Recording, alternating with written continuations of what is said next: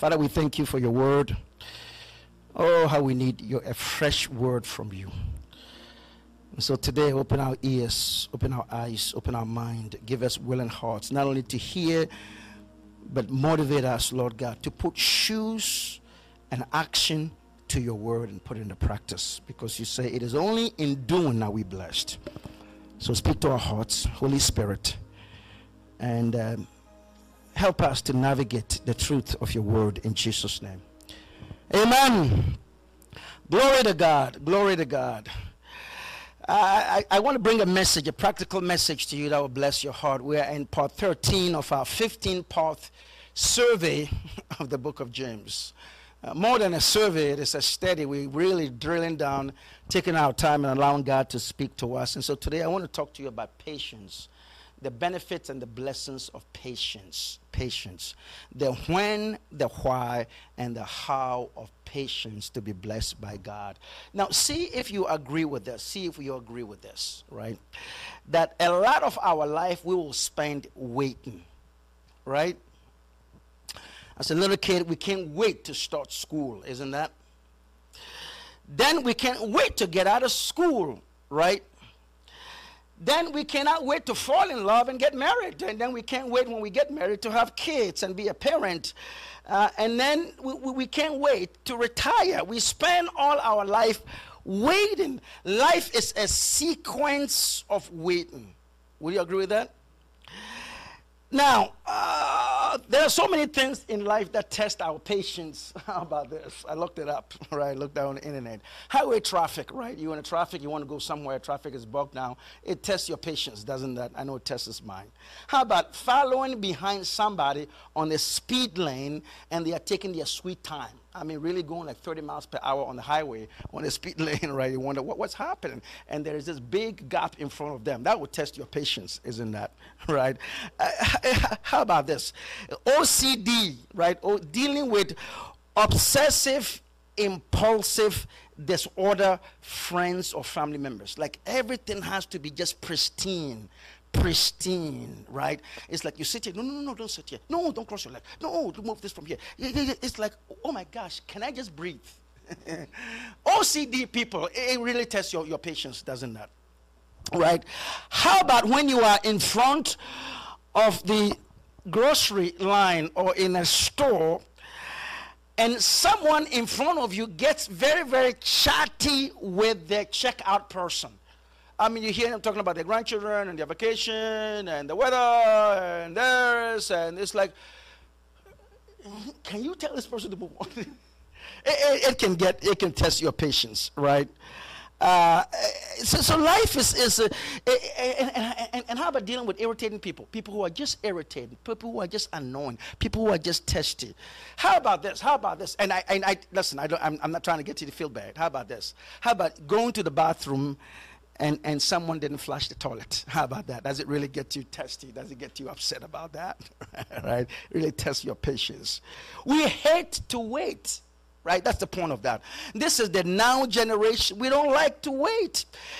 Now, have you also noticed this? Have you noticed that the more expensive restaurant that you go to, the longer you have to wait, right? There are actually 5 different waits when you go to a restaurant. You wait in the waiting area to get a seat.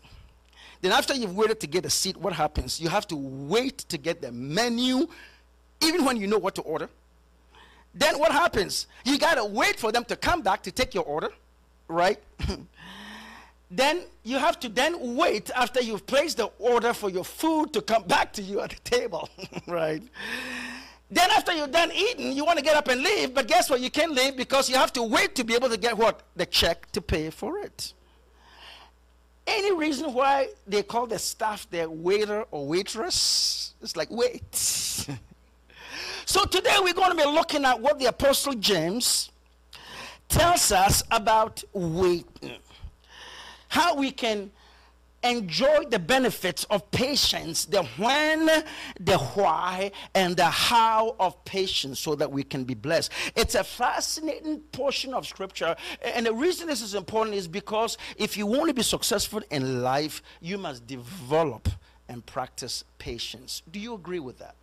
Every successful thing came through the element of waiting, of patience. You need patience in every area of your life. So let's just jump into this amazing, amazing passage of scripture, and then let's unpack these truths. Up on the screen, right there on your sermon outline. For those of you who love going online, go on favoritelife.org. Sunday service, you see all the scriptures and the key points right there. Let's jump right into it. James 5, beginning from verse 7 to 12. It says, "Be patient then, my friends, until the Lord comes. See how patient farmers, as they wait for their land to produce precious crops. They wait patiently for the autumn and spring rains. So also you must be patient. Keep your hopes high, for the day of the Lord's coming is near. Do not complain against one another, my friends, so that God will not judge you. The judge is near, ready to appear. My friends, remember the prophets who spoke in the name of the Lord. Take them as examples of patient endurance under suffering. We call them happy because they endured. You have heard of Job's patience, and you know how the Lord provided for him in the end. For the Lord is full of mercy and compassion." Amen. In this short passage of scripture, my good friends, of about 5 verses, the Apostle James uses the word patience or wait or endurance 9 times. And if you've been here in this church, you've heard me say over and over again, one way to understand the passage of scripture is one way is to look at the key words that are emphasized or repeated. 9 times in 5 small verses, James says, be patient, wait, endure. And he uses 3 different illustrations to teach us when to wait, why we ought to be patient, and how to be patient. Now, the reason this is important is that learning to be patient is a hard lesson in life. We don't grow up as babies being patient, right? And sometimes if we don't learn those lessons as adults going into our senior years, we will carry impatience with us, and as a result, miss out on great benefits, great blessings that God has in store for us. And so James, very methodically, in a very, very insightful way, shows us why and how to develop patience. So let's jump right into it. James isn't saying we have to be patient all the time. He's not saying we have to be patient all the time. But he says there are 3 special times when you need that extra dose of patience when dealing with circumstances, dealing with people, and then dealing with problems.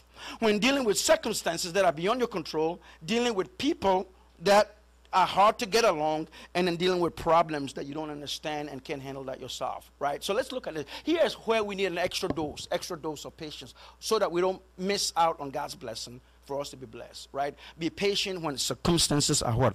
Uncontrollable. One more time. Be patient when circumstances are uncontrollable. Have you figured out that a lot of life is beyond your control? You can't keep your thumb on everything, can you?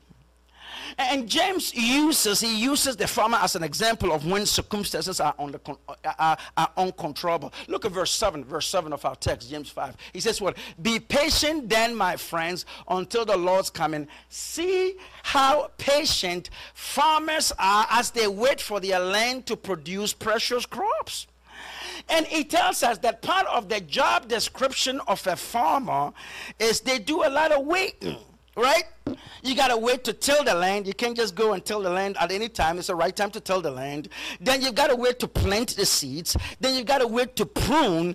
Then you've got to wait to be able to harvest. There's a lot of factors in waiting. Yet more than the factors of waiting, also there are things to be done while you are waiting. And these are the factors that the farmer cannot control in their life. Right? They can't control the weather. They can't control when the rain is going to come in and how strong or how soft the rain is going to be. They can't control the heat. They can't control the economy. Right? They have to deal with a lot of uncontrollable situations. They cannot control the customer demand and what kind of profit they're going to get from their crop. Right? They can't. And so James, inspired by the Holy Spirit, is teaching us this, that there are a lot of things in life that are uncontrollable. And so you've got to learn to be patient when things are outside of your control. Other than that, guess what? Impatience will move you off the skis and miss out on what God has in store for you. Now, have you realized that if you don't learn this lesson, what happens is this, that when you realize that the situation is beyond your control, what do? You press on the gas and you try to control what's uncontrollable. And guess what? You move yourself from the frying pan to the fire. You move from a hard situation to perhaps a desperate situation because you don't know that, hey, I can't control this. Can't control this person. I can't control the circumstance. I can't control the weather. I can't control the traffic. I can't control what's happening right now. Therefore, what? I need to be patient. We need to have patience in uncontrollable situations. Next also, when should I have extra dose of patience is this. We've got to be patient when people are what? Unchangeable and uncooperative. How many of you know that you can't control people? Quit trying to control people. Even a baby, at some point, you realize very, very early that I can't control my baby. You say, I love this baby. I love this baby. They'll do whatever they say. Tough luck. Right? Moms, you know that, right? Grandparents, you know that, right? So when people are uncontrollable and people don't want to change, don't sweat it. Don't blow a gasket. Don't get overheated. You're going to mess your life up because you are not a cop of the world.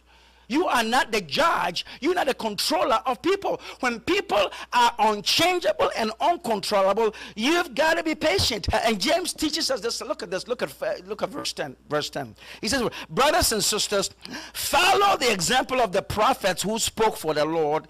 They suffered many hard things because they were patient. And he uses the example of the prophet. He says, follow the example. They suffered many hard things. They were patient. Their job was to speak the truth to people. Their job was to encourage people to repent. Their job was to pray for people. And how hard-headed the God's people were, and we are today. And it says, learn that example. The prophets didn't get upset. They didn't quit preaching the word of God. They didn't quit praying for people. They didn't quit speaking the truth of God's word to people. He says, learn that example. That when people are difficult and people are unchanging and people are uncooperative, like the prophets who were sent to preach the word of God, you gotta be patient. And if you're not patient with people, guess what's happened? You're going to mess your own life. What they are doing is wrong, but your impatience has gotten you to do a wrong thing that has what? Messed up your life. And so you got to be patient. You got to be patient. Now, the word patience in Greek, it means refusing to retaliate. It means long-tempered. It means long fuse. In other words, God's saying, don't blow a fuse. Don't blow a gasket quickly on the slight provocation. Don't get overheated with people. And if you're going to have success with people, if you're going to be a success as a parent, if you're going to be a successful spouse, if you're going to have success with your kids, with your grandkids, with your family members, with your church members, with your customers, with your co-workers, with people, even with pets, you've got to learn patience. And so when people are unchanging and unresponsive, and when people are uncooperative, what do? God is saying, I didn't send you to change people. You are responsible for who? You. Right? Hello? That's your brother, that's your sister, that's your mom, that's your dad, that's your uncle, that's your aunt. But you, God says, you are not what? Responsible for another person. Glory to everyone is responsible for themselves. And so when people are not changing, you can help them, you can try to advise them, you can pray for them, but that's where it stops. Don't blow a gasket because you're going to miss out on God's blessing for your life. Now, the third reason that God tells us when should I be patient? Be patient when circumstances are uncontrollable. Be patient when people are unchanging and are difficult and won't cooperate with you. Thirdly, also, when should I be patient? James, inspired of spirit, says what? Be patient when problems are what? Unexplainable. And the classic example he gives us is what? Job. So first he gives us the example of the farmer, then the prophets. Now he says, look at Job. Look at James 5:11. He says, you have heard of who? Job's patience. You've heard of who? Job's patience. And Job played in the Super Bowl of suffering, right? And he won the championship. He was the wealthiest man that ever lived. He had everything going for him. In a 2-day period, everything fell apart. In 48 hours, everything fell apart in the life of Job. He went bankrupt. All his children were murdered. He got an incurable, deadly disease that was very, very painful. And if you think you've had problems in your life, if you're having a rough day, in 2 days, Job lost his family, his friends, his finances. Family, friends, finances. He suffered materially, suffered physically, suffered socially, suffered financially, suffered mentally. He talks about, he says, I'm going crazy. I've lost my mind. In the book of Job, over and over, he mentions that. He suffered in every kind of way. And God allowed the devil to take away everything in his life except for a nagging wife. Sometimes we need that, don't we? And the worst part of Job's suffering was that he had absolutely no idea why he was suffering. There was no human explanation why this guy was going through what he did. For 37 chapters in the book of Job, God didn't even talk to Job. It was just Job who was just bloviating, talking, and his friends talking, and the heavens were silent. No single reason why I'm going through what I'm going through. When you ask the question, why me? He says, be patient when problems are unexplainable. You're trying to get ahead in life, and the harder you try, sometimes life throws you a curveball. There are difficult situations that pop up. Problems where you don't know where it came from. Delays that all of a sudden come in. It seems like you are standing at the longest stoplight in your life. This is when God says, I want you to exercise what? Patience. Life is not fair. Who said life is fair? Who said everybody goes through life the easy way? Nobody said that. Jesus said, in this life, you're going to have problems. So why me? Why not you? Guess what? Even when you think your problems are worse, somebody's going through a far difficult problem than you've ever experienced in your life. Do you believe that? There are some people today who will take all your problems and still rejoice in that because they are going through the washing machine and still haven't gotten out of it. They are being really, I mean, life is just hitting them left, right, front, and center in all directions. And so he says when problems are unexplainable, we've got to be patient. So when do we need an extra dose of patience? When circumstances are uncontrollable, when people are unchangeable and uncooperative, and when my problems are unexplainable.